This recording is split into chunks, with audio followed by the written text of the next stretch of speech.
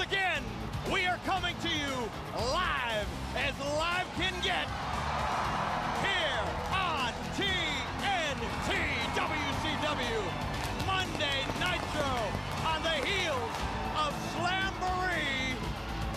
And what a night we had last night. What a night we're going to have tonight.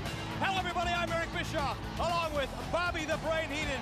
As you can see, no Steve McMichael. And for very good reason, as we speak, Mongo teaming up with Kevin Green, his #1 draft choice, as he put it, in serious training as they prepare to meet the challenge put out by Ric Flair and Arn Anderson. We're going to talk about it more in just a minute, Bobby Heenan. Right now, welcome to where the big boys play. Welcome to 20 years of Nitro, our week-by-week breakdown of WCW's flagship show, where each episode is reviewed on the 20th anniversary of its airing. As always, I am your host, Tim Root, and with me this time is our own Mongo McMichael. It's John Amantorp. Reunited, and it feels so Dave Amantorp is on assignment, much like Hogan had the Zodiac infiltrate the Dungeon of Doom as his spy. I've sent Dave to infiltrate other podcasts and bring them down from the inside before a glorious return very soon. So this week it's me and John, and we are here on May 20th, 1996 for Nitro, which is emanating live from the Civic Center in Monroe, Louisiana. Tonight is a 90-minute show, which was not promoted previously on Nitro. It may have been mentioned on your worldwides, your pros, your Saturday nights, but no Nitro previously mentioned that this was going to be a 90-minute show. Yeah, I don't think Slamboree did the night before either. So not that I was noticed. A surprise to me. Speaking of Slamboree, let's go through those pay-per-view results real quick. But I suppose before we do that, I should, as always, plug our social media channels, because you can like us on Facebook at 20 Years of Nitro. You can follow us on Twitter at 20 Years of Nitro. You can email the show at 20yearsofnitro@gmail.com. You can find us on piledriverwrestling.net in the OSW podcast section. You can always find us on freaking awesome network.net at the Freaking Awesome Network. And, I don't normally say this, a lot of podcasts do, but it would really be nice if you would hop onto your iTunes and go ahead and write us a little review. It helps you get your podcast noticed more in the little, if somebody's perusing the wrestling podcast, we'll be up there a little more. Plus, I have a very fragile ego, and I like hearing positive things. If you're going to write a negative review, keep it to yourself. Yeah, as Tommy Wiseau once said. As Tommy Wiseau wrote, but it was delivered by Juliette Danielle in the fabulous movie The Room. Keep your comments in your pocket. Speaking of the pay-per-view, which we were like 10 minutes ago, but really aren't anymore. This whole segment's gotten off to an awkward start thanks to me. Hawk and Booker T versus Lex Luger and Animal ended in a double countout. There's like a million matches, so I'm not going to talk in detail about these. I'm just going to blow through them. Public Enemy defeated Benoit and Sullivan. Rick Steiner and the Booty Man defeated Craig Pittman and Scott Steiner. VK Wall Street and Hacksaw defeated the Blue Bloods, Steven Regal and Squire David Taylor. Dirty Dick Slater and the Earl of Eaton defeated Disco Inferno and Alex Wright. DDP and the Barbarian defeated Meng and Hugh Morris. Fire and Ice defeated Big Bubba, who was now dressed as a biker, so that was new, and Stevie Ray. Ric Flair and Randy Savage defeated Arn Anderson and Eddie Guerrero. Flair and Anderson spent most of the match beating up Randy Savage. Eddie Guerrero occasionally would try to get in there and break it up, or Savage would wrestle Arn for a bit while Flair stood on the outside pretending to be a tag team partner. But in the end, Arn would DDT Eddie Guerrero, allowing Flair to get the pin on him, and then they would beat up Randy some more. Dean Malenko defeated Brad Armstrong to retain the WCW Cruiserweight Championship, which he won from Shinjiro Otani on an episode of WCW Worldwide, which aired the day before the pay-per-view, so just 2 days ago on the 18th. Dirty Dick Slater and the Earl of Eaton then defeated VK Wall Street and Hacksaw Jim Duggan. Public Enemy defeated Flair and Savage, who fought each other during the entrance and never really even made it to the ring. DDP and the Barbarian defeated Rick Steiner and the Booty Man. Conan retained the United States title against Jushin Thunder Liger. Diamond Dallas Page then defeated the Barbarian, Earl Robert Eaton, Ice Train, Scott Norton, Rocco Rock, Johnny Grunge, and Dirty Dick Slater in the Battle Bowl match. And in your main event, the Giant retained his WCW World Heavyweight title against Sting after Sting was accidentally, or was it, knocked out by Lex Luger, his best friend and tag team partner. To start off Nitro, Bischoff points out that Mongo is not there this week as he is off training, as it was revealed in a promo segment last night that he is going to be tagging with his pal Kevin Green to take on Ric Flair and Arn Anderson at the Great American Bash. The segment is terrible because Flair comes out and challenges Mongo to this match and says Mongo can pick anyone he wants. And he makes it, the sort of story is that Flair believes that Mongo is going to choose another retired player. Right, like a really old guy. Right. And then he's shocked when it's Kevin Green. I guess Flair wasn't watching Nitro last week when Mongo flat out said that he would probably partner with Kevin Green in this match coming up. Like, the crowd is dead for it. They don't cheer at all for Kevin Green, and it's been revealed already. I don't know why they act like it's supposed to be a surprise. It's, WCW, I guess. It reminds me a lot of like the Survivor Series 2010 event, I think, when you had Rock and Cena teaming up against The Miz and R-Truth. Yeah. Where they announced it on the website, 3 weeks before the event, and then like a week after that, John Cena reveals Rock as his mystery partner when like the cat's already kind of out of the bag. Nice. Yeah. Bischoff humble brags about being at the Super Bowl last year and watching Kevin Green play in that game. Bobby says that the only bowl that Green and Mongo will see is the toilet as they throw up after losing. After that, Fire and Ice make their entrance to take on the Steiner brothers, and we learn that the Macho Man is banned from the arena tonight due to Ric Flair having a scheduled match against Eddie Guerrero. So with Flair in the building, the WCW Executive Committee has banned the Macho Man from the arena. Yeah, and I think this is Macho Man's second time in less than a year getting banned from Nitro, so we want to attack Ric Flair. It's the second time in 2 weeks. Oh, geez, yeah, okay. he wasn't allowed in last week, actually. Okay. To start off the match, Ice Train and Scott Steiner start, and Scott gets an arm drag. They lock up, and Scott powers the big man into the corner and tries for a hip toss, but Train blocks it and then another before hitting his own. Ice Train locks on a side headlock, which Scott escapes before running into an Ice Train shoulder tackle. Train comes off the ropes, but this time Steiner finally does manage that hip toss. Steiner throws in a clothesline for good measure before a pin attempt gets a 2 count.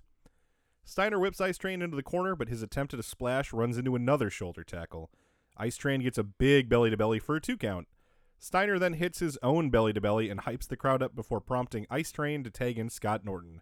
Scott responds by sending in Rick. The dog is there a better nickname in wrestling than the dog-faced gremlin? I don't think so. There's no other industry in the world where you can get a nickname. Maybe like in football, you get just a nickname that talks about how ugly you are. Yeah, it starts off dog-faced and you're like, okay, that part sounds insulting, but it's a nickname, so the second half will probably be nice, and then it's gremlin. It's worse than dog-face. It's fitting though. It's very. It's hard to describe, but it's very fitting. Norton gets in some punches and elbows. He's got Rick in the corner, and he's just smashing into him, going, bah, bah. And actually, I've got a little audio clip of how that sounds. Because it was indeed good. One of the things I liked was that interview when Scott Steiner said, hey, I want to be the older brother, but I'm a bigger brother. Norton then whips Rick into a corner, but Rick dodges the following splash attempt. Rick tries for a roll-up, but Norton rolls through it and pops up to hit a big clothesline. Norton gets a big second rope splash, but doesn't cover and looks dumb. He then hits a shoulder tackle and still no pin, which Bobby rips him for. Norton gets a couple clotheslines, but tries for a third, which Rick dodges, sending him into the ropes. Norton grabs the rope to stop his momentum, and Rick grabs him from behind for a big German suplex. A clothesline gets a 2 count, and Rick decides to bring in Scott. Scotty hits Norton in the head a few times before hitting a dragon suplex, and Norton rolls to the outside. Scott Steiner, that is, goes up to the top rope and jumps down to the floor with an elbow to Norton's head after a very scary moment where Scott Steiner almost slips and falls off the ropes. Oh, yeah. It was a last-second recovery, and thank God he did, or the story of his career may have been very different. Back in the ring, after some back and forth, Norton hits a Samoan drop that manages to drop Steiner right in his arm. And I'm not really sure whose fault that was between the two of them, but it looked painful. Yeah, it looks rough, and Norton's a big guy too. Right. So not the kind of guy you want landed on you when you don't land flat. Norton pretty much immediately goes for a 2 count, and for some reason Bischoff starts getting on his case, saying that Norton could have had the 3 if he'd been, quote, paying attention. I don't know what that he hit a move and then immediately went for a pin. So I don't know why Bischoff's kind of burying him a little bit here, other than, like we've mentioned on the show before, Kevin Sullivan has said in a few episodes of his podcast that Bischoff just did not care for Scott Norton.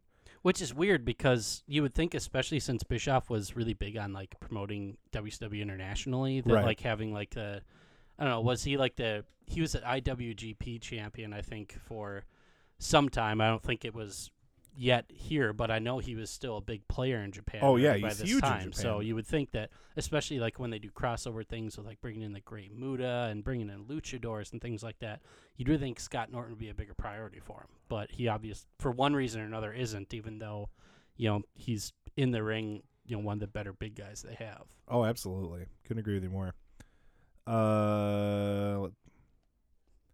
Norton tags in Ice Train, who's pretty much immediately suplexed by Scott Steiner. Steiner then tags in Rick, who comes in and ends up missing a clothesline before he and Ice Train hit each other with clotheslines, sending both to the mat for the standing 10 count. Both men are up pretty quick, and Scott Norton bullies Rick over to the Fire and Ice corner where he tags in Train. They hit a bad double shoulder tackle where it looks like Norton gets like none of it. Like it's all Ice Train. They're just not standing in the right spot. In general, I thought Scott Norton looked really out of his element in this match.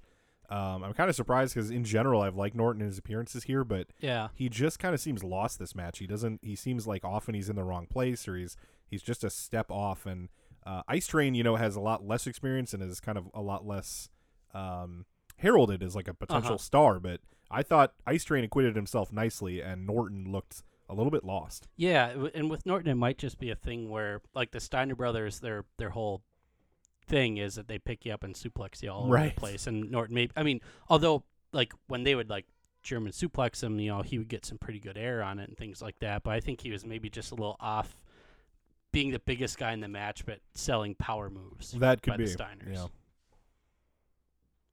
Rick is knocked to the outside, and Ice Train comes off the ring apron with a double axe handle. Train then body slams Rick onto the mats, as we see in a wide shot that Norton and Scott Steiner are also brawling inside the ring. Train then body slams him onto the mat, as we see in a wide shot that Norton and Scott Steiner are also brawling outside the ring. The camera then cuts to Norton hitting a shoulder breaker on Scott Steiner, while in the background Rick is scoop slamming Ice Train. Nick Patrick calls for the bell as both teams have been counted out. This doesn't stop the pairs from brawling, with Rick and Ice Train fighting their way to the backstage area, as my dog rummages around the goddamn laundry room here where we're recording. I always think it's funny, when two guys brawl while walking to a destination. Right. It's Like a they're little just weird. they're purposely walking and punching each other. Mhm. It always looks, there's no way to make it not look awkward. Yeah, it's weird. And like now that you mention it, like Bischoff kind of being hard on Scott Norton here is especially weird because, and I say this not really remembering what happens going forward, but I imagine there's some kind of return match in the cards with these two teams, and even You'd if think so, even if yeah. it's just like a vehicle to put over the Steiner brothers, you'd think you'd want to get Norton and Ice Train, as much credibility as possible. So it's a little weird that he is pretty critical of Scott Norton, and they're not even like the heels in this match. I think they're still basically baby faces at this point. So Yeah, at worst they're tweeners. Like they certainly Yeah. don't cheat. They don't have attitudes. I mean, Norton's kind of angry looking, but Ice Train balances it out. Because Ice Train, as I mentioned in his debut on Nitro, contrary to his name, he looks like just a big, happy, bubbly guy. Like there's nothing icy about his demeanor whatsoever. and it is, that's weird. But I mean, I guess that speaks to their versatility a little bit, in that they're big guys that don't necessarily have to be heels, but Mhm. work as them. But again, that all that kind of makes Bischoff, the babyface announcer, being critical of Norton kind of weird. But We then get to see Nick Patrick telling Norton that the match is over, to which Scott Norton just stupidly yells, "Why?"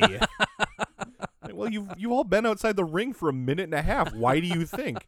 Your partner just is in the locker room. He did, like Ice Train's already in the shower. Bischoff then tosses us to commercial with Flair and Eddie promised next. In the commercial, we get a WCW magazine ad that promises that we're going to be going inside the demented mind of the Giant. And this seemed like a good time to bring closure to a story that we mentioned on the show before. I raised the question to Dave one time whether he thought that, or whether, either of us thought that the writers of the magazine actually interview these guys, or if they just write in character. Sure. Since what's the point of they're all playing characters, so why not just have creative do it? So I thought, why not take the question to the man himself? And I asked Vince Russo, and I'm just trying to see in my inbox here where I have it. Yeah, Vince Russo, famously being a guy that was hired by the WWF to work exclusively on their magazine, but he would do all these like fantasy matchups, like the one I remember most is he did like the Supreme Fighting Machine Kama versus Rocky Balboa in like an MMA fight. Nice. But yeah, he would eventually, work his way to the creative team, things like that. But definitely started out in magazines, and I think had pretty good resume as far as. So I bought some stuff from old Vince Russo on eBay. So we had been emailing a little bit about payment and shipping. He had made some, or I think his kid had like listed some stuff wrong with the shipping, and it was making a whole headache. So we had emailed a bunch. Mm-hmm. So once it was all sorted, I emailed him that very question: do you actually go to the source, or would you just make it up? Since it's this isn't the New York Times. Sure. So here's his response: "Hey man, before I started with the magazine, they used to make everything up 100%. By the way, everything up is in caps because it's Vince Russo. Right. So right. of course, it's hard not to like hear it in that like, hey, with that accent. Once I got there, we would go to the source 100% of the time. No more making up fiction. He so says about these believe fictional that characters. Believe that if you want to. I don't know that I believe that he ushered in this new period of journalistic integrity. The 1995 reality era. But since I brought up the question on the show before, I thought I would share the former editor of WWE Magazine, his take on You it. bookended it, if you will. Out comes Eddie to his generic babyface music. Announcers talk about Mongo and Kevin Green in training, and indeed they will spend most of the following 20-minute match discussing Ric Flair and Randy Savage and Mongo and Kevin Green. It is a huge topic. I mean, Ric Flair is in the match. I get it. But this is, they spend most of the match just talking fuck all about it. Yeah. Flair is out with Woman and Liz. He's in his green robe this week, which we've mentioned before is our least favorite of Ric Flair's robes. He gets a ton of pyro, though, this week. A lot of multicolored fireworks going off behind him. And he is out with the women who do their half turn. So they don't fully turn around, but they do turn around and just kind of show their bums and then turn back around. There you go. We see the crowd booing, and Heenan, clearly in response to a not very attractive woman shown on screen, audibly shudders before going, oh my goodness. Bischoff just no-sells it completely. Bobby's just ragging on ugly ladies in the crowd. Bischoff explains that this match is happening because Eddie is hot over Arn, his teammate in the Lethal Lottery, betraying him instead to help Flair advance in the tournament. One would think that the natural match would be Eddie versus Arn, but I'm not complaining about Eddie versus Flair. And Arn is actually in the main event challenging for the title. I don't know how he earned that title shot, but whatever. And we previously saw, I want to say it was in November of last year, a Flair-Eddie match on Nitro that was very good. It ended with Eddie passing out in the figure 4. So that match was good. I have high hopes for this one. To start off with, Flair looks into the camera and taunts the Macho Man as a bit as his music builds to its beautiful crescendo. Eddie and Flair lock up to start before Eddie takes Flair down with a side headlock takeover. Flair pushes him down to a pin position for barely a 1 count, so Eddie keeps the headlock on but brings both men to their feet. They walk over near a corner, and Eddie walks the second rope and flips around, Flair keeping the headlock on and bringing both men to the mat once more. Eddie lands on top of the Nature Boy, and Randy Anderson counts to a 2 before Flair lifts his shoulder from the canvas. Flair tilts Eddie over like he did earlier, and this time gets a 2 count, so Eddie responds this time the same as the first by bringing them up to their feet without letting go of the hold. So he basically gone about a minute and a half with a headlock locked in as they're moving all around the ring. It's very cool. Yeah, and it's classic like Flair Steamboat sort Absolutely. of psychology with, guy getting the move on and Flair trying 5 different ways to counter it, and that's good stuff. Flair manages to push Eddie to the ropes and finally escape the headlock thanks to the rope break. Flair then gets in a punch followed by a shoulder tackle. Both men come off the ropes and Eddie leapsfrog Flair before planting a dropkick. He takes Flair to the mat with another side headlock takeover for 2. He works the headlock as Bobby, who we've seen in the past champion Eddie, says that Eddie has competed all over the world and has a great one-loss record, and that he absolutely can beat Flair.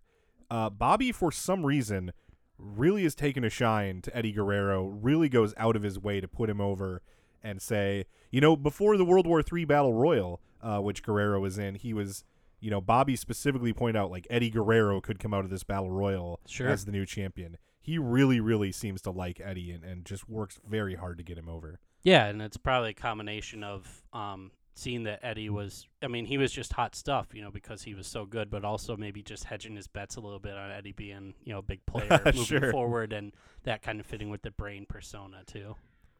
Flair escapes the headlock thanks to an elbow to the gut. He hits another shoulder tackle and comes off the ropes again, but Eddie takes him down with a drop toe hold before slapping the headlock back on. Flair manages to maneuver Eddie into a corner where he gets in some punches and chops.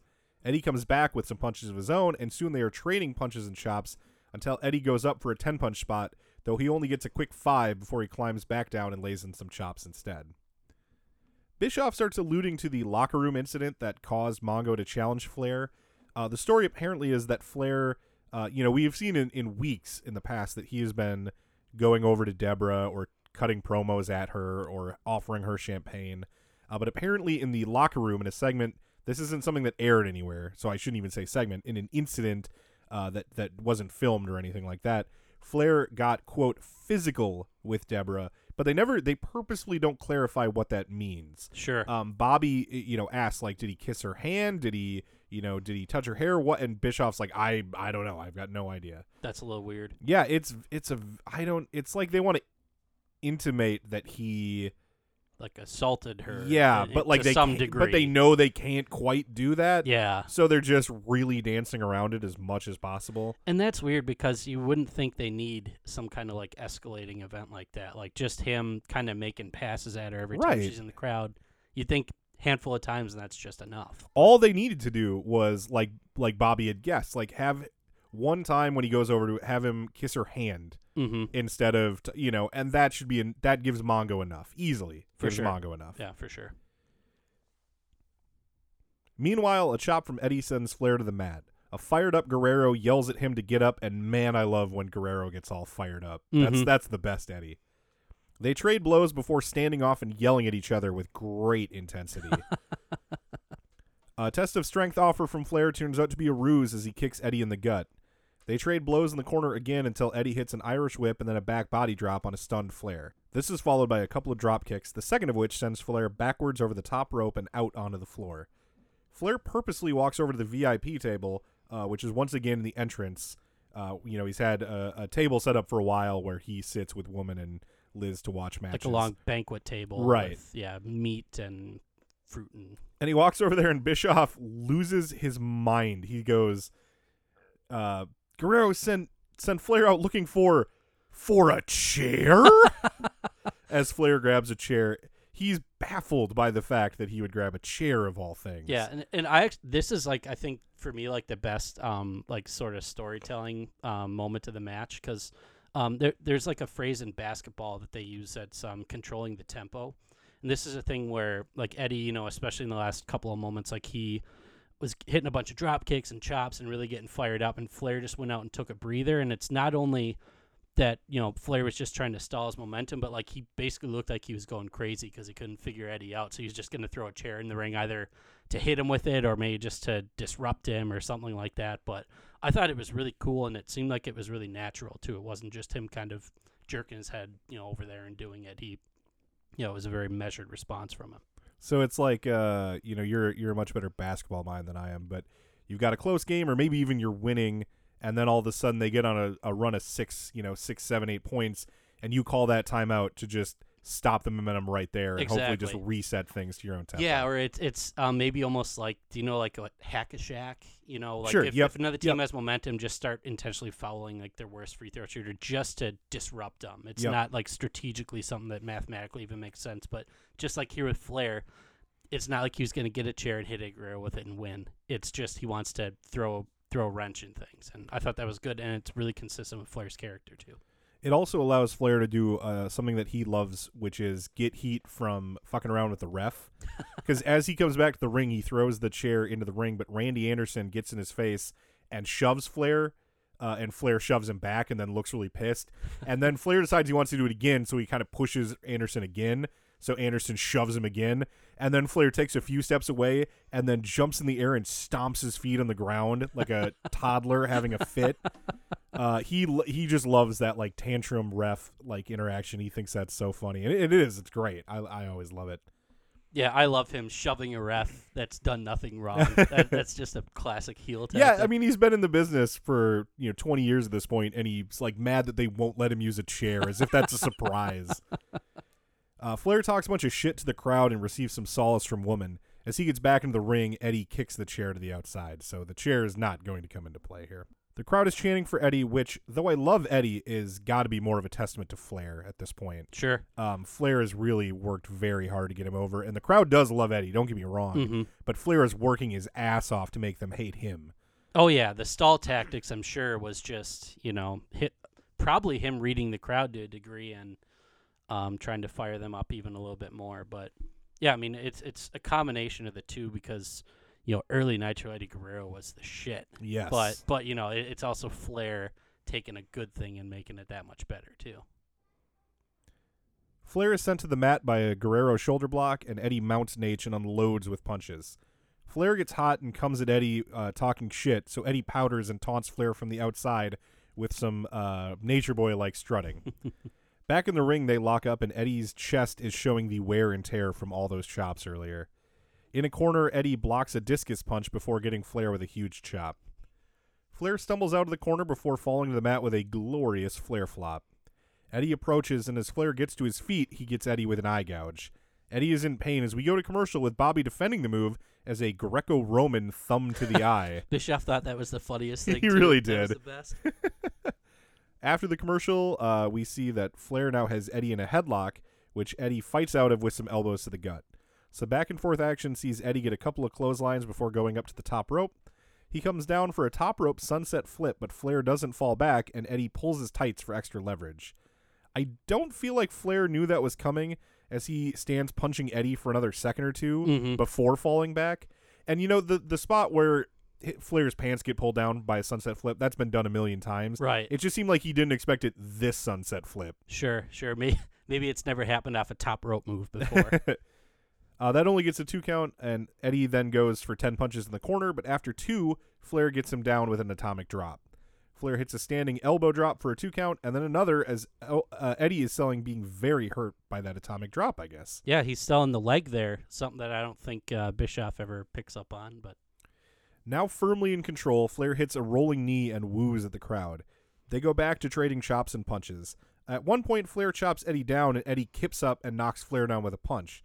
Rather than kip up himself, Flair kicks Eddie in the face. It's hilarious because they're doing the thing where they keep like their kind of like knuckles engaged, like a Greco-Roman, knuckle lock or whatever the hell they call it. And they use that for leverage to kip up. And Eddie does his, and then they knock Flair down, and Flair still has it, so it looks like he's going to use the leverage.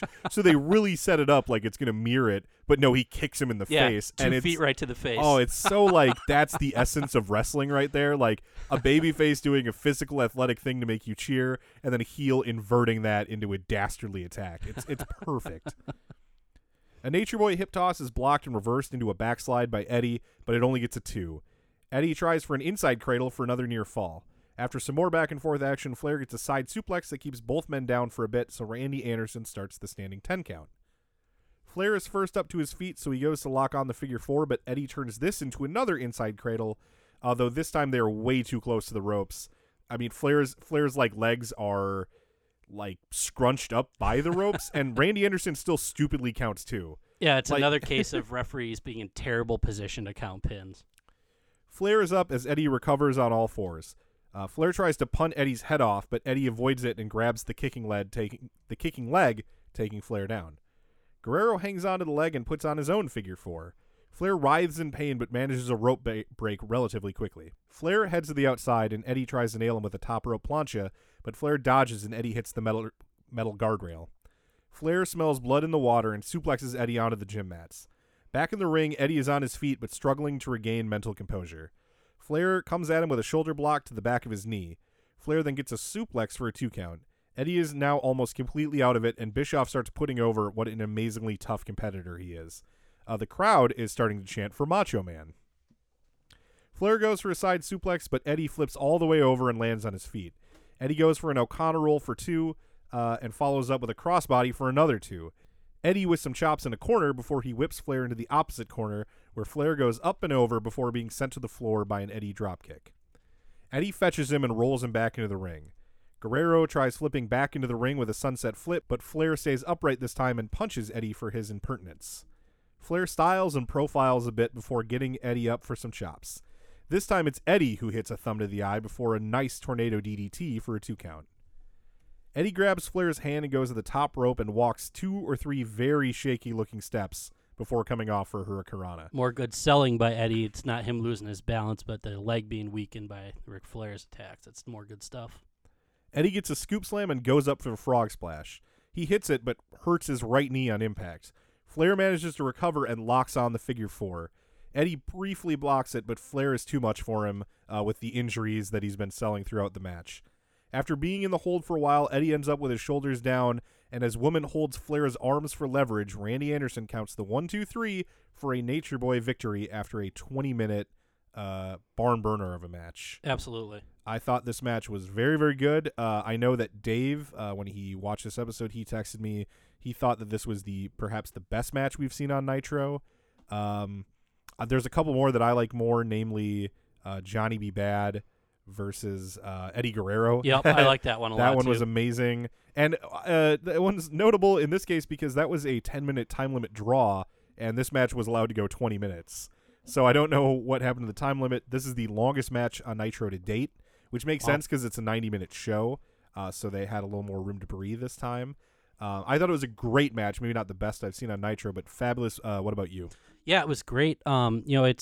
It just shows what the strength of the performer that Ric Flair is. Not that like he carries Eddie Guerrero here. I don't think that's accurate to say, but he has an in-ring character that works with anybody. And I think what we've touched on in the past before too is having Woman on the outside of the ring is just such a great enhancement for him. Like her shrieking every time someone hits a move or gets a hold on Ric Flair. Yeah. It's great. And these two. And also, Liz was there. I don't think I have a single note on her actually being there. Are you sure? She came out in the entrance and then vanished into the hedges like Homer Simpson backing up. Very good. But no, overall, I agree. This is definitely the best match.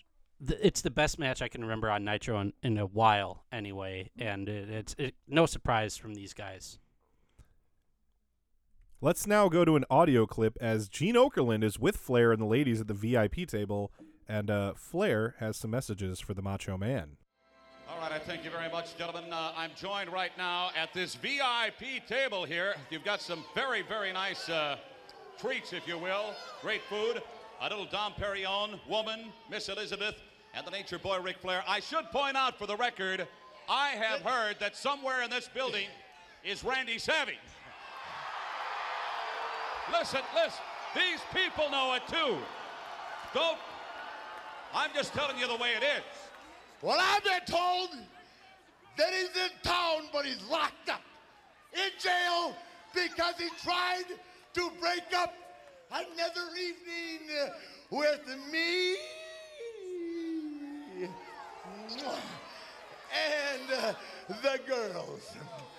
Macho Man, I'm teaching your wife a new way of life, brother. Please, that's a little heavy. We'll try to stay away from that subject. We can talk about some other things. You know, you stuck your foot in your mouth last night at Slamboree. Oh, I did. Yes, you did. I knew, Mean Gene, you'd seize the opportunity to try and humiliate the Nature Boy with the all-pro defensive tackle, Steve McMichael, whose wife follows me around like I owe her money. McMichael, the reason you're not here tonight is because I had the enforcer out here and you ran scared. And let me just say something. McMichaels, Kevin Green,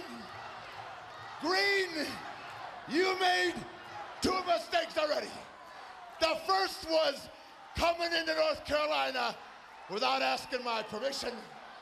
The second was thinking you could cross-train football and wrestling like I cross-train the girls. That don't work that way. I happen to have the enforcer by my side. And in Baltimore, there's going to be 2 former NFL stars because Green, you ain't going to make minicamp, buddy. Put it in the bank, it's as good as gold.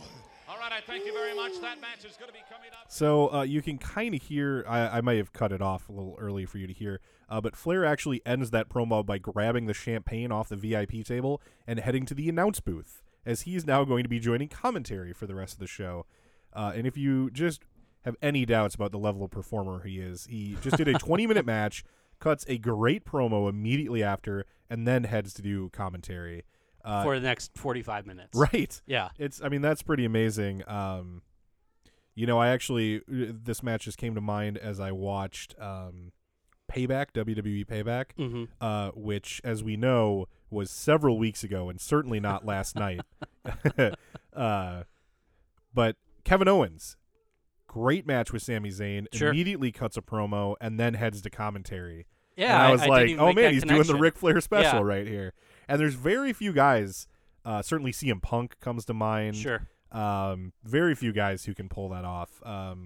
Even like Cena, who I'm not a huge Cena guy, but certainly he can have a great match. He can do a good promo. But I've never seen him like shine on commentary particularly. You know what I mean? Sure. Or like do a great post-match promo, ever, Right. unless there's one I'm not really thinking of. But And that's a different skill because a promo is a speech and commentary is an improvised conversation. right, And right. and I'm not knocking, I'm not turning this into a cheap excuse to knock Cena. And maybe he's a great improviser, but it seems like that's just a different part of your brain. And the Flairs have it, the Kevin Owens has it, the CM Punks have it. Very, very few guys, including very top guys, have that skill. No, I agree that Flair is probably the only guy in this roster. Maybe like Arn Anderson is another guy who probably could do it, but Flair is probably the only guy in this roster that's really going to be able to do it well. We then go to a commercial with a promo that next is going to be the Faces of Fear versus Sting and Luger. And as we come back, Flair is indeed on commentary, and we get a shot of the commentary table and see that the VIP food and candelabras have now been moved over to the announce table. This is hilarious. Yep, and you get Flair saying, "Bobby, you could touch the girl, but Bischoff, hands off." Bobby spends most of the shot like struggling mightily to light the candles on the candelabra. He's really having trouble, but he does get him eventually. Mm-hmm. All right, so that brings us now to the Faces of Fear versus Sting and Lex Luger for Sting and Luger's tag team titles, and here to call all of the action is our own John Amantorp. Okay, and just a brief disclaimer. Don't unsubscribe from this podcast because of my dry play-by-play. This is a limited speaking engagement, and moving forward, you'll get more from more natural storytellers like Tim and Dave. So, let's see. We get the Faces of Fear come to the ring as Bischoff and Heenan are talking about the main event of Sting and the Giant from Slamboree the night before. They mentioned that, not only did Sting take just, a hell of a beating from the Giant, the biggest, most impressive guy in wrestling, but he also took that shot at the end, right to the face of the megaphone. So they're wondering if he's going to be 100%. Flair's kind of chiming in saying that he thinks Sting's like the best natural athlete in WCW, but even he doesn't think Sting's coming to this thing 100%. Flair also, I think, I'm having trouble interpreting my notes here, but does Flair say something about Liz having eyes for Lex Luger? Yeah. Because that kind of goes back to a match that they had, Flair versus Lex, where Liz was kind of giving eyes. I think it was a tag match of some kind, but Liz was giving eyes to Luger during the match, and Woman kind of got mad at her. And it almost seemed like a natural moment, not something that was planned for the characters. Sure. So I kind of like that bit of continuity there, that Liz has this like secret crush on Lex Luger. Yeah, long-form storytelling from Ric Flair and absolutely nobody else in the company at this point. Yeah, he makes some comment where like Lex or Liz is gawking at Lex when he like does like makes his pecs bounce. Right. Yeah, right. no, that's funny though. So yeah, we get Sting and Luger coming out. They take turns flexing and screaming into the camera, and Lex has both his tag team title and the TV championship, which he's flaunting as if he just won the lottery and holding it up as a trophy, and it's about as enthusiastic as I can imagine a TV champion ever flaunting a belt like that, especially on a night where he's not even defending it. Mm-hmm. So we get Luger and Meng starting out. They tie up, and Meng backs him into the corner. He's lighting him up with a couple of huge chops to the chest. Lex Luger comes back with a shoulder tackle and then a big power slam for only a 1 count. Meng recovers and back suplexes Luger before tagging in the Barbarian. Luger creates some space just by shoving the Barbarian to the side and tags Sting in as we get a commercial break. And as we go into commercial, we get Ric Flair singing. I don't know if you caught that, but he was singing like, where is McMichaels now? And it's good stuff. He's had 20 minutes to work on that champagne, so I'm sure that's kind of where that's coming from. Is it pre or post commercial? I've got one thing I really liked Flair did on commentary during this match.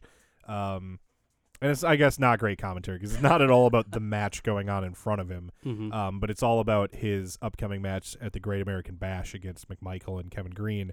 But Flair points out that he has victories over Wahoo McDaniel and Ernie Ladd, who both played pro football. Oh, yeah. He mentions he retired Ernie Ladd, which I didn't even know. I didn't know that either. And Ladd was probably one of the more famous NFL / wrestlers. He played for the Chargers, I want to say it was. Big Cat Ernie Ladd, and had a pretty successful wrestling career as well. So it was smart of Flair to think of specifically football guys that he has pinned. Yeah. To show that he's not afraid of Kevin Green and McMichael. Or is he insists on calling him McMichaels? That's the best. Yeah, that Flair's got some other moment. I don't know if it's around that same time, but he mentions how after he beats Kevin Green at Great American Bash, that he's going to take over as linebacker for the Panthers. Yeah, the Panthers are just going to sign him. Yeah. He says Arn Anderson's going to win the world title. Ric Flair's going to take over the Panthers. That's good stuff. Sting counters a double wrist lock by the Faces of Fear with a backflip and then arm drags them both down, which is a cool looking spot. He then whips the Barbarian into the ropes and initially goes for like a bear hug or something. I think he might have missed what his spot was supposed to be there. So he throws him back in the ropes and then does the big Sting miss dropkick spot. Mm-hmm. Barbarian recovers and tags in Meng, who applies some kind of variation like sort of the Lion Tamer Boston Crab hold before stomping Sting, I think dropping a headbutt on him and tagging the Barbarian back in. We got frequent tags from the Faces of Fear, which is it's cool and it's very welcome in a WCW that at this time has a lot of teams just kind of thrown together. So there's definitely tag team continuity there, and we'll see later on with Luger and Sting as well. Meng is back in the ring, drops Sting into an atomic drop, and the Barbarian comes back in with a double team with a huge big boot to the face. Loved that move. Yeah, It I'd looked never seen them do it great. before. Yeah, and he from the angle, it looks like he catches Sting pretty flush on the side of the head. So that's good stuff. And like I said, I mean, the Faces of Fear, not only is their continuity great, but when they're in the ring with guys that will complement what kind of characters they're supposed to be, they can be really, really strong performers. And I think they get good reactions out of the crowd too, where they don't necessarily work with like a team like the Road Warriors as to throw their opponents around. But Sting and Luger, guys that are good at taking a beating from the heels, are a good fit in the ring against the Faces of Fear. So we get the double team, big boot from the Barbarian, who goes for the pin, and Luger comes in to break it up. Up to this point, I think we only have one tag from Sting and Luger, and a lot of Luger just kind of standing on the outside, not intervening much, but not really getting involved in the action at all. The Barbarian props Sting on the top rope following this and throws him off with a great-looking top rope belly-to-belly suplex. It's a little like the movie you'd see Kurt Angle do, except he just climbs the rope slowly and heaves him. It looks fantastic. It really does. It's yeah. not a move I've ever seen the Barbarian do, and I wasn't at all expecting, but looks great. We get another cover from the Barbarian, another kick out on a long two by Sting. And then following this, the Barbarian drags Sting into the middle of the ring, tags in Meng, and they go for a double top rope headbutt, crush him. Their timing is fantastic. And we get another cover by Meng this time and another kick out by Sting at 2. Sting battles back then and goes for a leaping tag to Luger, but Meng catches him kind of in that atomic drop hold and puts him in another atomic drop. Heenan at this point speculates that Luger maybe alligator armed the tag a little bit and he wasn't really reaching out all the way for Sting, and maybe it's because they still got some hard feelings from the night before, but Heenan's definitely saying Luger could have gotten the tag there and didn't. Yeah, that certainly played up a little bit by the announcers. I don't see it from Sting and Lex. No, I don't at all. They seem to be on the same page. No hard feelings about last night. Yep. Like, it's all announcer speculation getting thrown in there. Yeah, and honestly, I think they probably influenced me a little bit too. I don't think Luger is really necessarily avoiding getting in the ring at all. I think it's just Faces of Fear very effectively have the ring cut off. I agree. And this is one of the cases where, Luger, when he's defending the TV title on his own, basically plays a straight up heel, but when he's with Sting, he's more or less a straight up babyface unless he's cheating at the end to win. Yep. And the cheating that he's been doing that less and less over the past, I'd say, month or so. That's good. So Barbarian goes to the top for another headbutt. Sting rolls out of the way, and we get the same spot where he's going for a leaping, almost like a Stinger splash type move, trying to get the tag, and this time he gets Luger in the ring. Lex is a house of fire. He's back body dropping, clothesline in the Faces of Fear. Luger hits the loaded forearm smash on the Barbarian. Meng breaks up the pin. This leads to Donnybrook. We get all four men battling. On the outside of the ring, Luger whips Meng into the ring post as the Barbarian setting Sting up for another top rope move, presumably another great-looking top rope belly-to-belly. This time, Luger sneaks up behind, holds on to Sting, and pushes the Barbarian, who falls. Sting leaps off the top rope and flattens him with a top rope splash, and then Luger excitedly sneaks in the ring and steals the pin for a successful title defense. Hey, there they go. Yeah. So, like I said, I thought this was a good match. My memory of the Faces of Fear, I thought they were kind of boring, but watching them back again, I mean, I really like them. I think they're an effective team as far as their teamwork, and this match puts over Sting and Luger, kind of helping them build momentum for the coming weeks. Yeah, Faces of Fear, they've only appeared on one prior episode of Nitro, and thus one prior episode of our show. I want to say you were on that episode, were you not? Do you remember? I think I was, yeah, because I think they were a new team, yeah, and they hadn't really been introduced, and we were a little surprised that they had a name for them and everything like that. Yeah. Right, and both episodes, I'm kind of with what you were just saying. I've been pleasantly surprised at how much I've enjoyed watching them. The Barbarian especially. Yeah, yeah. And Meng was someone who I found very boring for the first few months of this podcast and of Nitro, but he has really shown a lot. This tag team has been a good thing for him, absolutely. Yeah, Meng definitely isn't a very exciting singles wrestler, but he's a guy who fits right in for the big kind of bruiser, brawling tag team. That's a great fit for him. In the commentary booth, Bischoff warns Flair that Macho Man is outside the building and trying to chew his way in. We then go to We then go outside the arena as Mean Gene is standing by as Macho Man stalks around being warned by cops who are standing watch. This time, at least, it is at night, whereas last time he was banned, it was clearly filmed in the middle of the day. So I don't know if it's genuinely live, but it is they at least waited till dark out. Okerlund tells Macho Man that the WCW Executive Committee is meeting right now to decide what's to be done with the Macho Man. Macho wants Gene to warn those in the meeting to be real careful with what they do regarding his future. It's very much the same segment that we've seen before. Macho on the outside wanting to get in, playing this sort of unhinged persona. It's kind of notable. Macho Man, This is going to sound insane, but Macho Man is doing here with this character that he's doing right now, sort of what Austin would be doing. Sure. Yeah.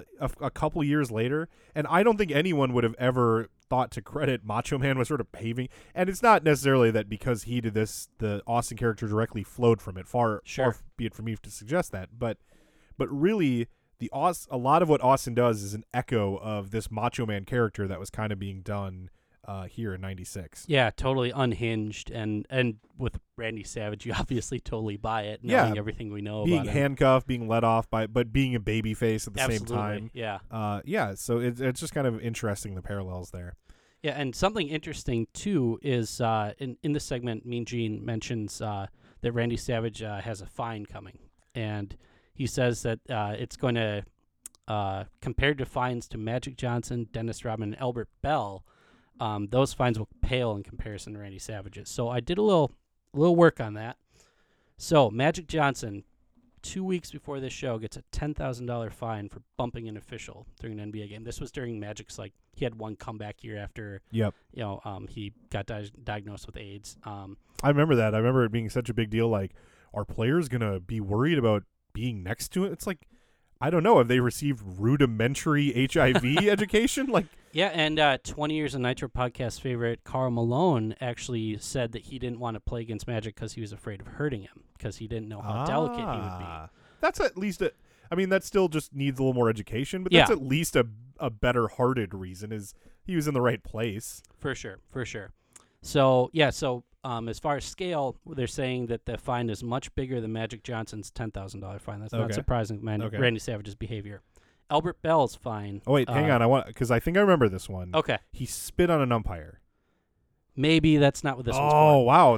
He definitely did that at some point. Oh, I don't doubt that at all. But Albert Bell, I guess, lit into a reporter, now ESPN's Hannah Storm. I guess he lit her up for going into the locker room after a game, not knowing that she had an interview planned with another member of his team.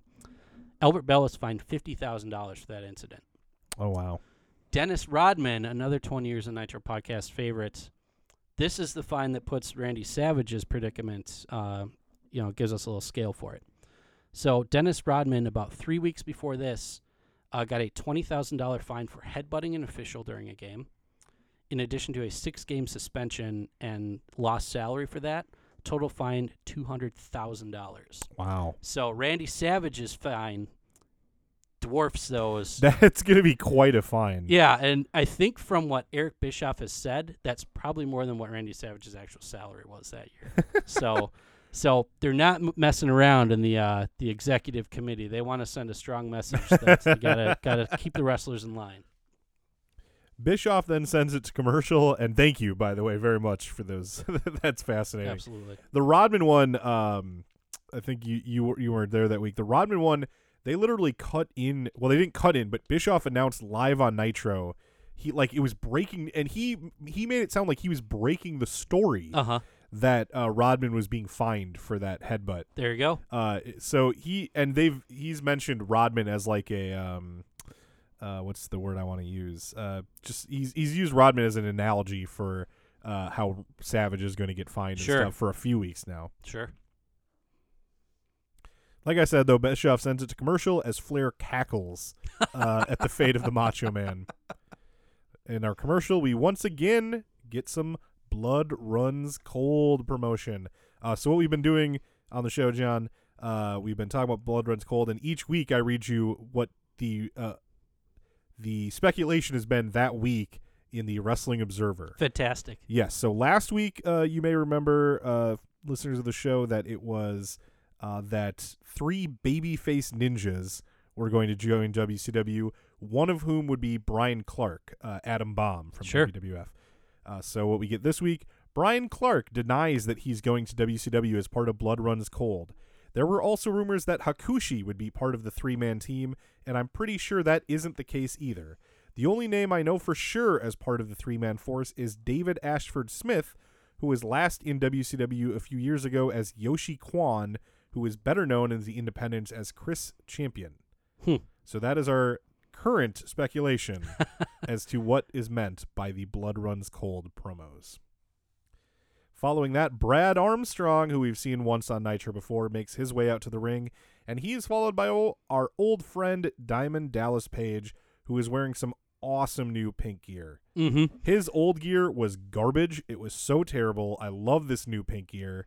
And I have a question for you as someone who is more familiar with WCW at the time. Let's do it. He comes out to some music. It is obviously Smells Like Teen Spirit ripoff, but I couldn't tell on the WWE Network if this was the actual Smells Like Teen Spirit ripoff, I don't or think if this so. was a new. Nope, this was a this ripoff was a of a ripoff. ripoff. Oh my yeah, god! Yeah, Weird. yeah, and yeah, it's funny you mentioned Diamond Dallas Page's new gear because the kind of angle they've been running in the previous few months, especially on Saturday night, is he was selling his gear to jobbers because he was like in deep with loan sharks or something like that. He lost all his money to Johnny B. Bad and That's Kimberly. right. That's right. He lost all his money to them. Then he lost an I Quit wrestling match at Uncensored. Then he was allowed back in through a loophole. And when he came back in, the loophole is exploited by a, quote, New York lawyer who is paid for by his mysterious benefactor. And we have not learned who that is. I don't know if we ever will. I don't know if that angle's going anywhere. But he is a mysterious benefactor, and presumably that is who paid for these fantastic new pink tights. Oh, see, I thought he was immediately cashing in on the success of Battle Bowl the night before. He even has like the regal, like kind of white, like the white trim. Yeah, he's got the He's got a nice pink majestic vest, white and the trim, inside yeah. of the vest is like a silky white color. It looks great. Oh, it's fantastic. Yeah. So here to call all of the action on Diamond Dallas Page versus Brad Armstrong is our own John Amantorp. Oh, baby. Yeah, so as you mentioned, Brad Armstrong coming in strong out of commercial break. This is actually a pretty big, like, 2-day stretch for him because the night before he had the Cruiserweight title match against Dean Malenko. And, well, Dean Malenko obviously doesn't have many peers in the ring. Brad Armstrong keeps up with him, and that's a pretty good compliment in itself. So we get Armstrong to the ring. Then Diamond Dallas Page, like you said, he's got fantastic looking new gear. And Bischoff and Heenan mentioned that he came out of relative obscurity to win the Battle Bowl, and as a result of that victory, now has a contract to face the world champion in June, which is presumably at the Great American Bash pay-per-view.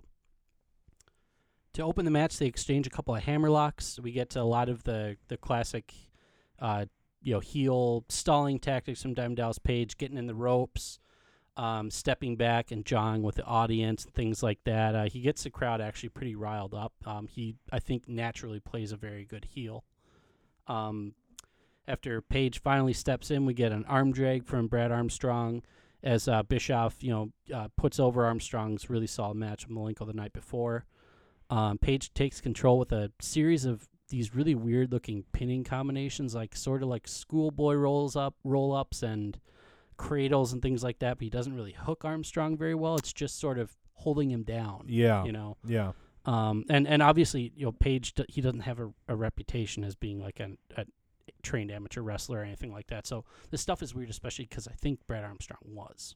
Yeah. Yeah, I think you're right. Yeah. So after the couple of weird pinning combinations, Brad Armstrong counters with a flying mare and then a drop kick that takes Diamond Dallas Page out of the ring.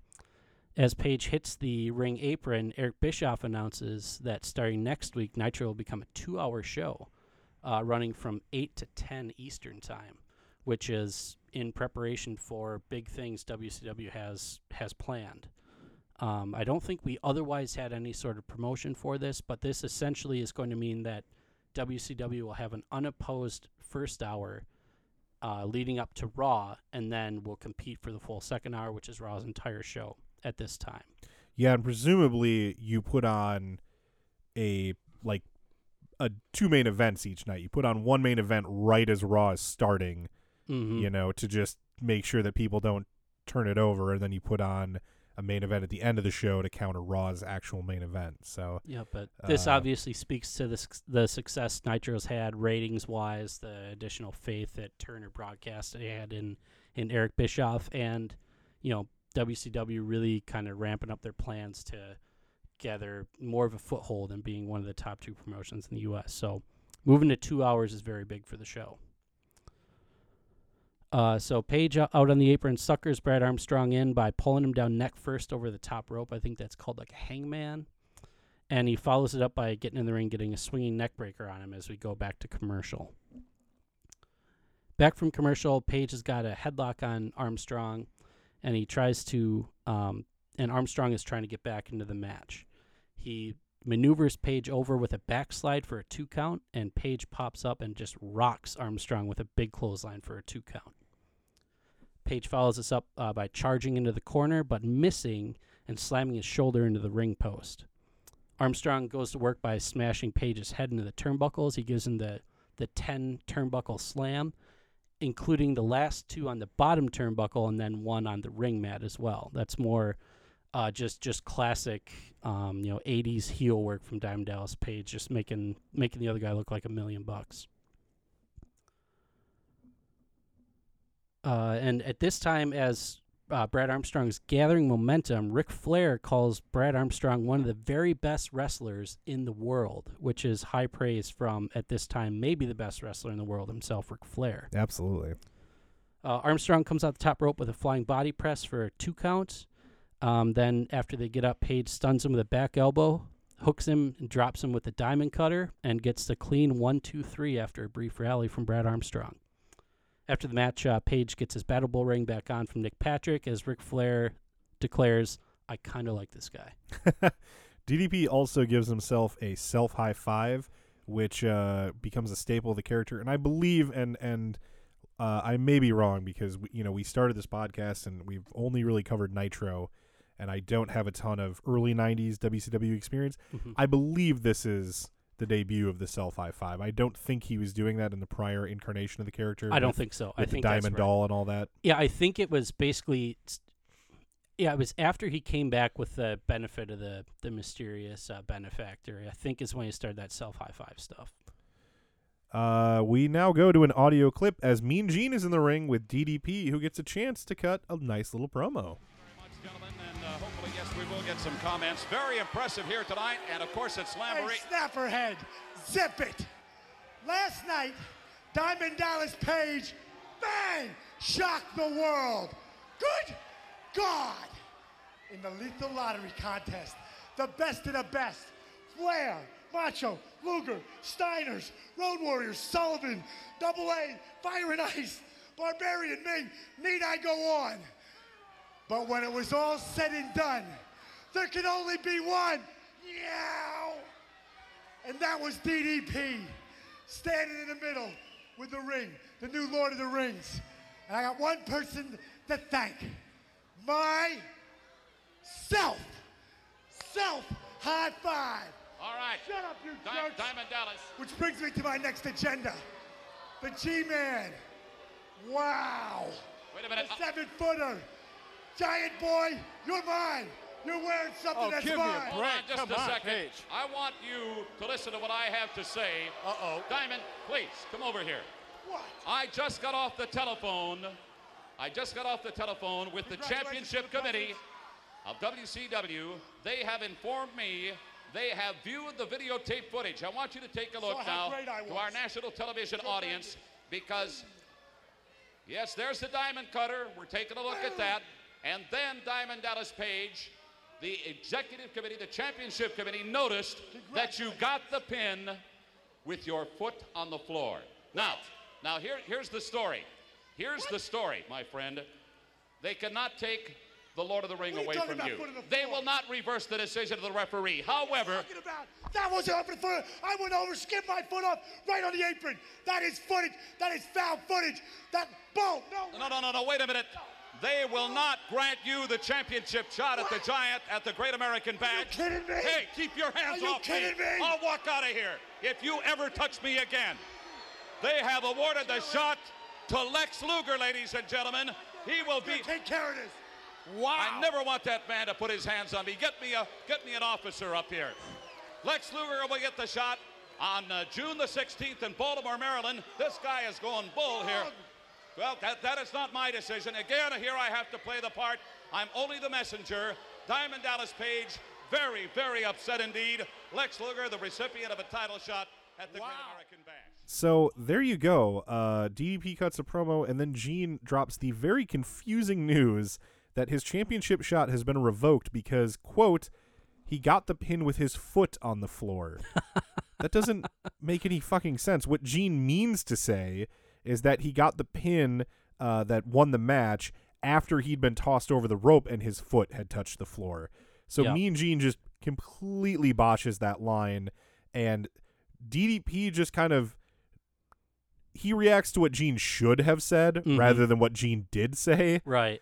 Which is, I guess, the only thing you can do at that point. Yeah, and fortunately we got a good still from WCW showing Page's 1 foot very clearly on the floor. And it's a play of some kind onto Shawn Michaels doing the same thing 18 months earlier, but clearly not as effective.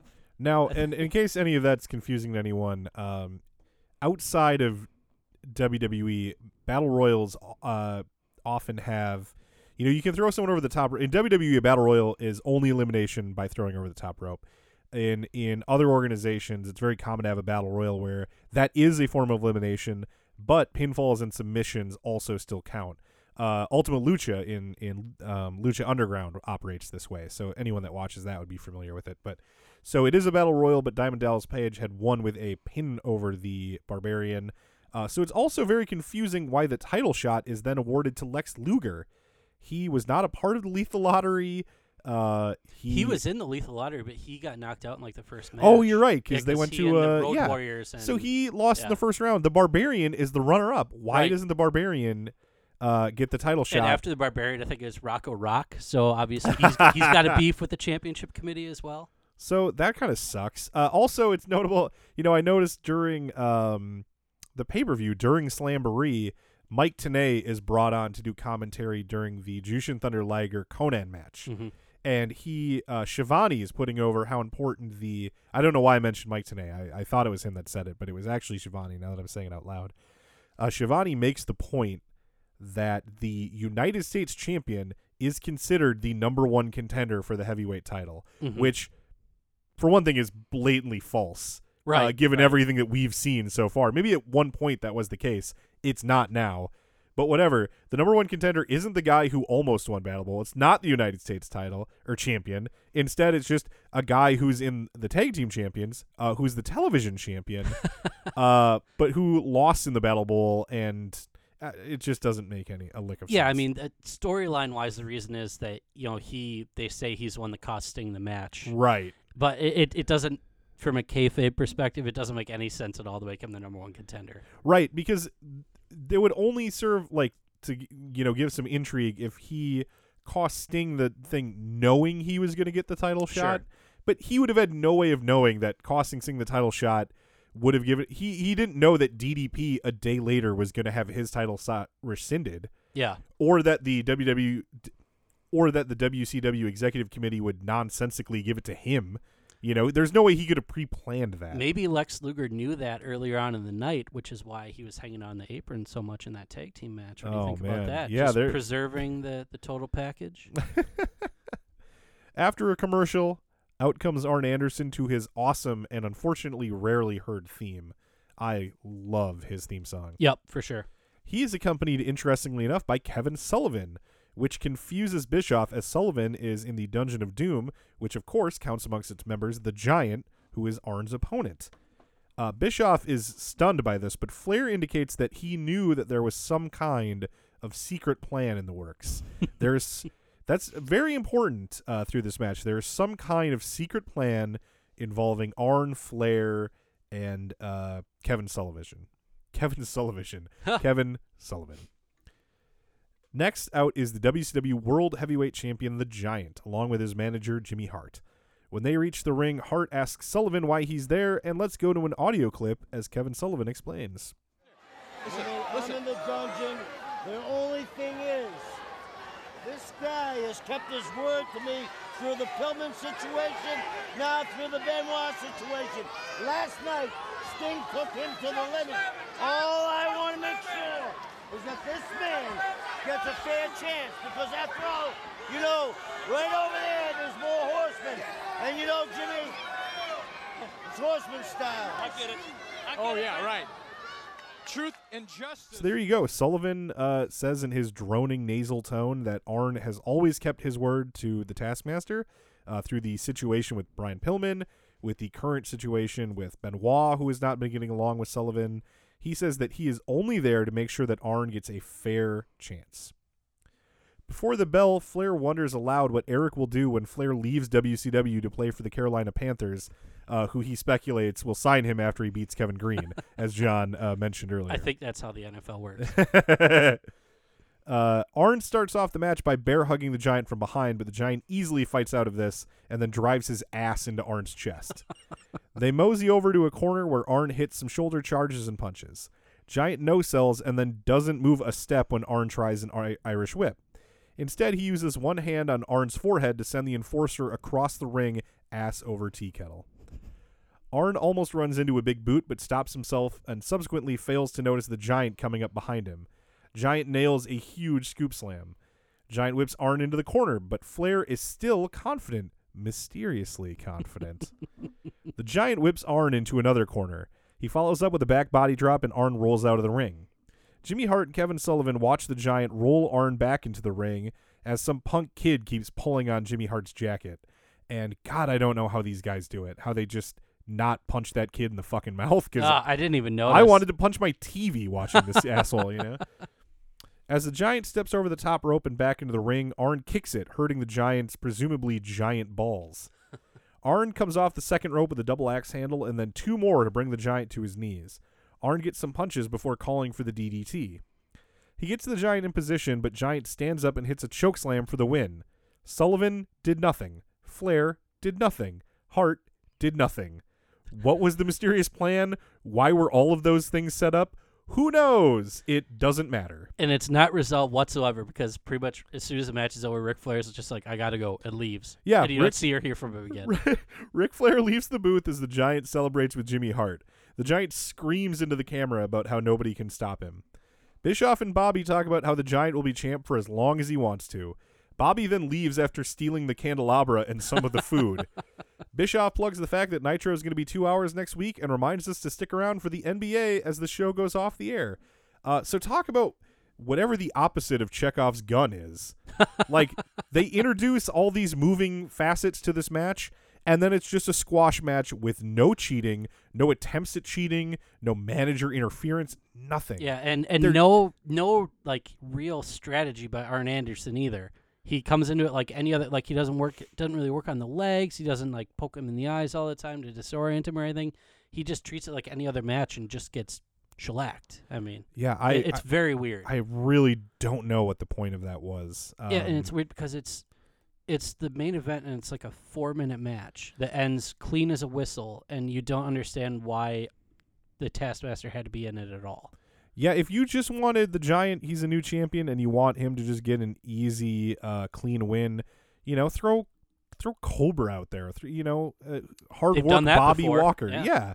Who gives a shit? Just give him a jobber to eat like this. There's no reason to have it be Arn, and there's certainly no reason to imply like there's going to be this conspiracy to get Arn the championship that completely fails to materialize. Yeah, like, it's not even that they fail. They don't even appear to be trying anything. For all intents and purposes, it looks like you can actually take Kevin Sullivan at his word. He was out there to make sure the match was fair. The match was fair. Okay. Like, great, I guess. Is the story that they had a plan and the Giant just ended the plan by winning the match so quick? I mean that's obviously it's not what the story they tried to tell. We're gonna have is that the story that actually ended up happening? We're gonna have to see in the long term, and I don't have high hopes that there is long-term planning for any of that, but we'll see. Neither do I. I've been surprised before. In our Raw recap this week, the ringmaster, Steve Austin, defeated Mark Marrow via DQ. Savio Vega defeated the 1-2-3 Kid, and Davey Boy Smith, the British Bulldog, fought Jake Roberts to a no contest. In our ratings recap, Nitro, again, this was, they were out of their time slot for the first hour of the show. So Nitro pulled in a 2.3, whereas the unopposed Monday Night Raw did a 3.1. So here for the 90-minute Nitro, so it started an hour early and basically only ran head-to-head with Raw for half an hour. That's right. Yep.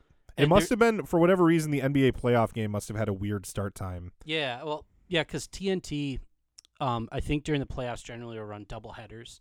So they, I think this is like Utah and Seattle or something like that. So Nitro has been airing an hour early for a while because of the playoffs, but this is the only one that's been 90 minutes. Yeah. So that obviously had to hurt him in the ratings because it's been killing him. Yeah, this is actually slightly better than it has been. Oh wow, okay, yeah, because I can say because Slamboree this year is one of the rare WCW pay-per-views I had on tape, so I remember the whole show pretty specifically. And I can tell you, I don't think they did anything to promote this. As we move on to wrestling news, do you have any idea what happened kayfabe yesterday? So that would be May 19th, 1996. What famous incident occurred on that day? No, you got nothing? You're shaking your head? All right, well, if you don't have a guess, I guess we will go to an audio clip that I think is going to make it very clear. On May 19th, 1996, Scott Hall and Kevin Nash were scheduled for their final appearance in an arena WWE called home, New York City's Madison Square Garden.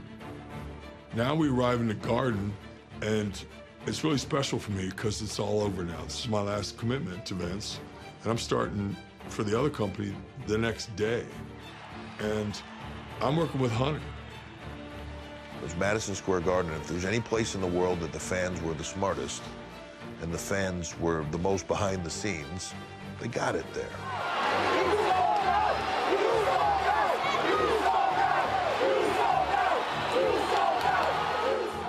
And after the match, they're going, "You sold out, you sold out." And I'm going, "You're right, I did."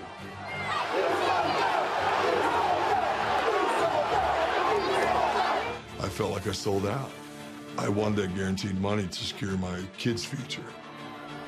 The Garden crowd knew they would be saying goodbye to Scott Hall and Kevin Nash as WWE superstars.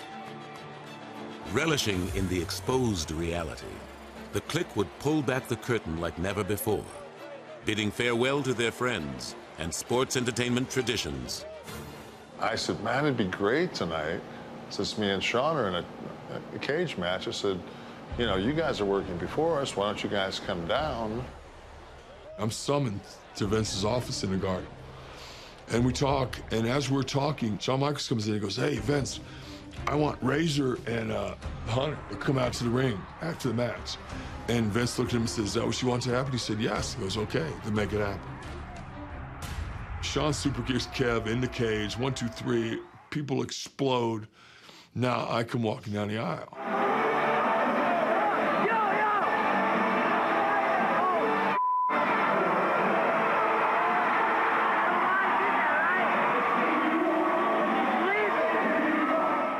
Then Sean came down and kind of like picked me up and kind of did the Betsy Ross thing there, you know.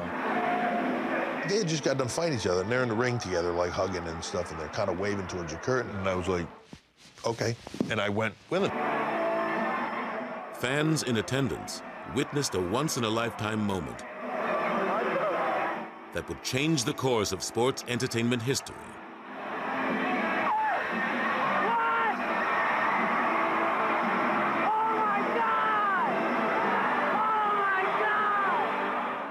But traditionalists backstage failed to embrace what became known as the curtain call.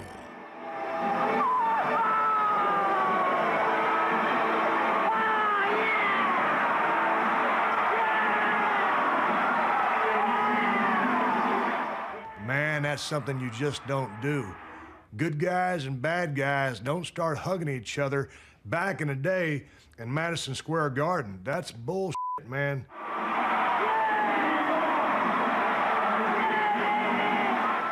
I understand how much those guys cared about each other. But you know what, man? You're on the grandest stage of them all, and you're gonna piss on it? You're friggin' wrong, man.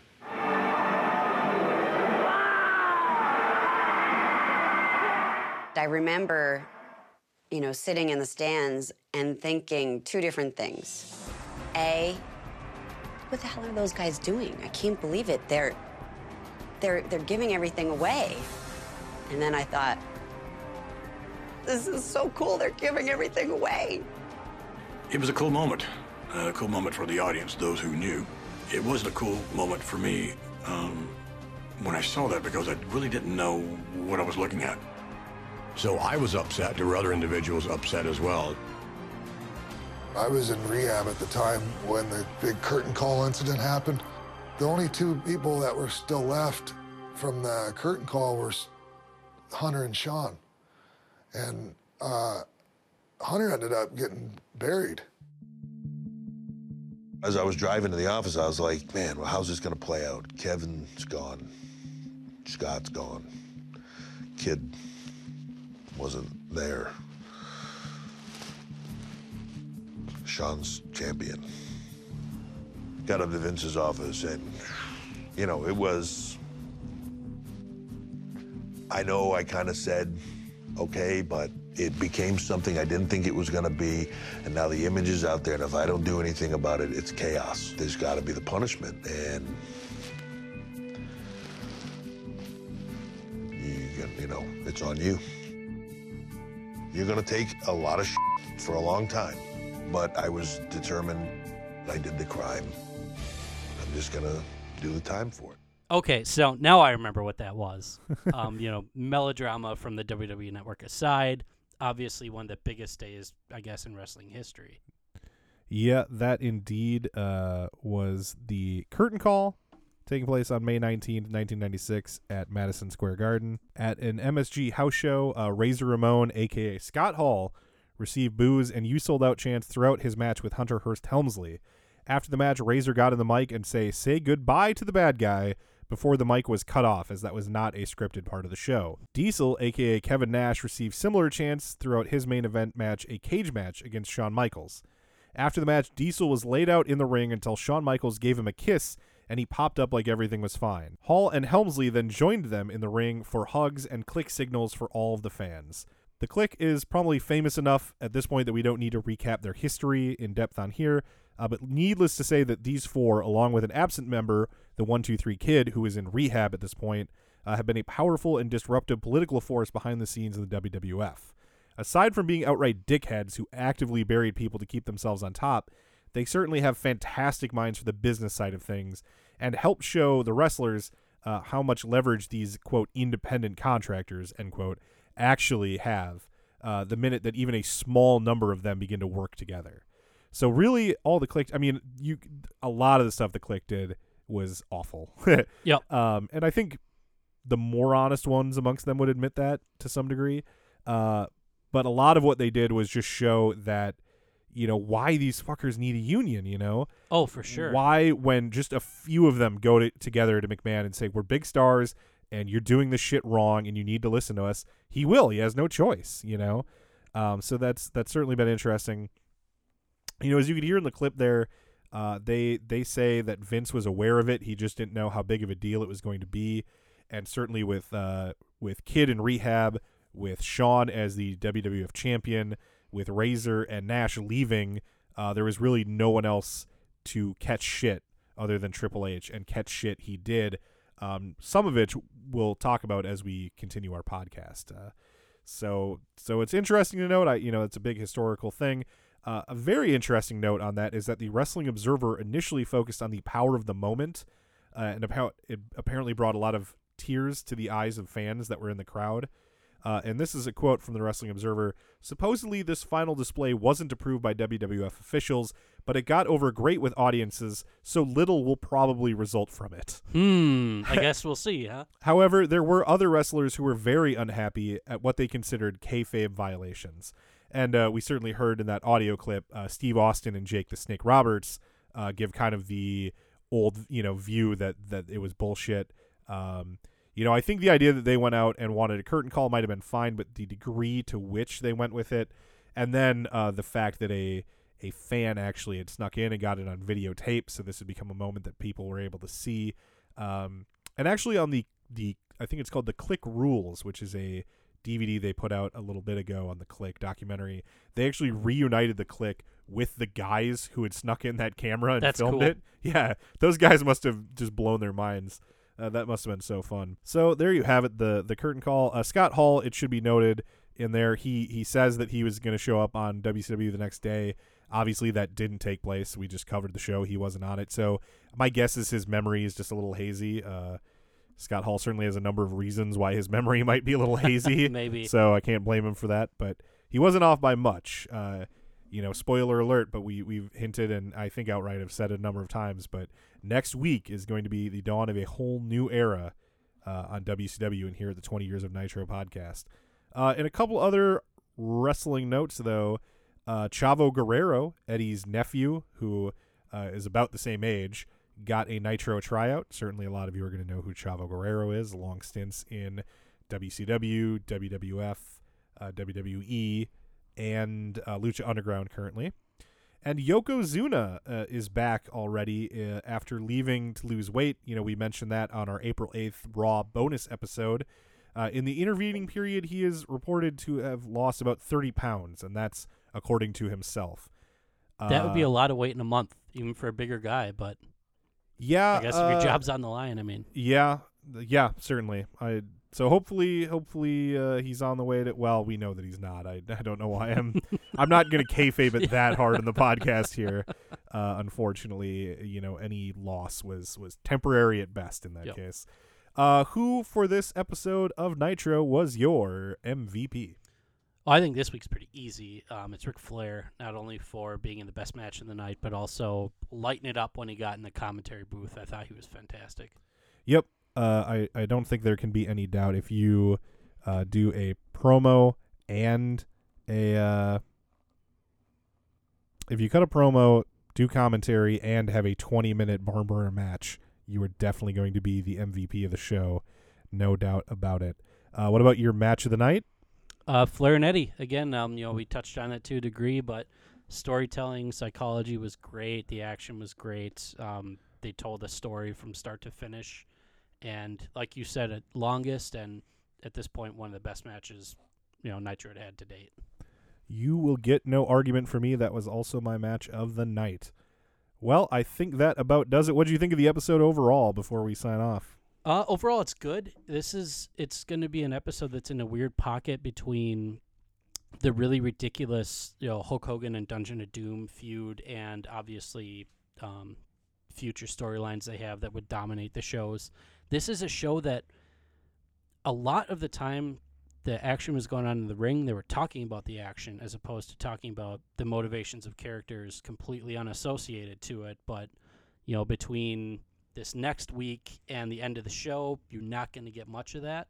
So in that degree, it's an episode it's worth watching if you haven't seen it or if you just don't remember it because, despite the antics of Ric Flair, they actually pretty much stay on point with these matches. So it's one I would definitely give pretty big thumbs up to. Yeah, I also thought the episode overall was good. Even some of the nothing matches like Fire and Ice versus the Steiners was good. Mm-hmm. I did a DDP versus Scott Armstrong. That was a good match. And it had a 20-minute, we haven't seen a match like that on Nitro before. So, yeah, hearty thumbs up from me as well. Definitely an interesting little historical footnote as the last Nitro before the show changes dramatically. We will be here next week to see that dramatic change begin to unfold as the bad guy himself walks down the center aisle in the middle of the show. We are going to call that and all of the action right here where the big boys play 20 years of Nitro. He is poised, he is ready to pounce, he is quick as a cat, he is aggressive, and right now he has got the Nature Boy Ric Flair heading for a chair.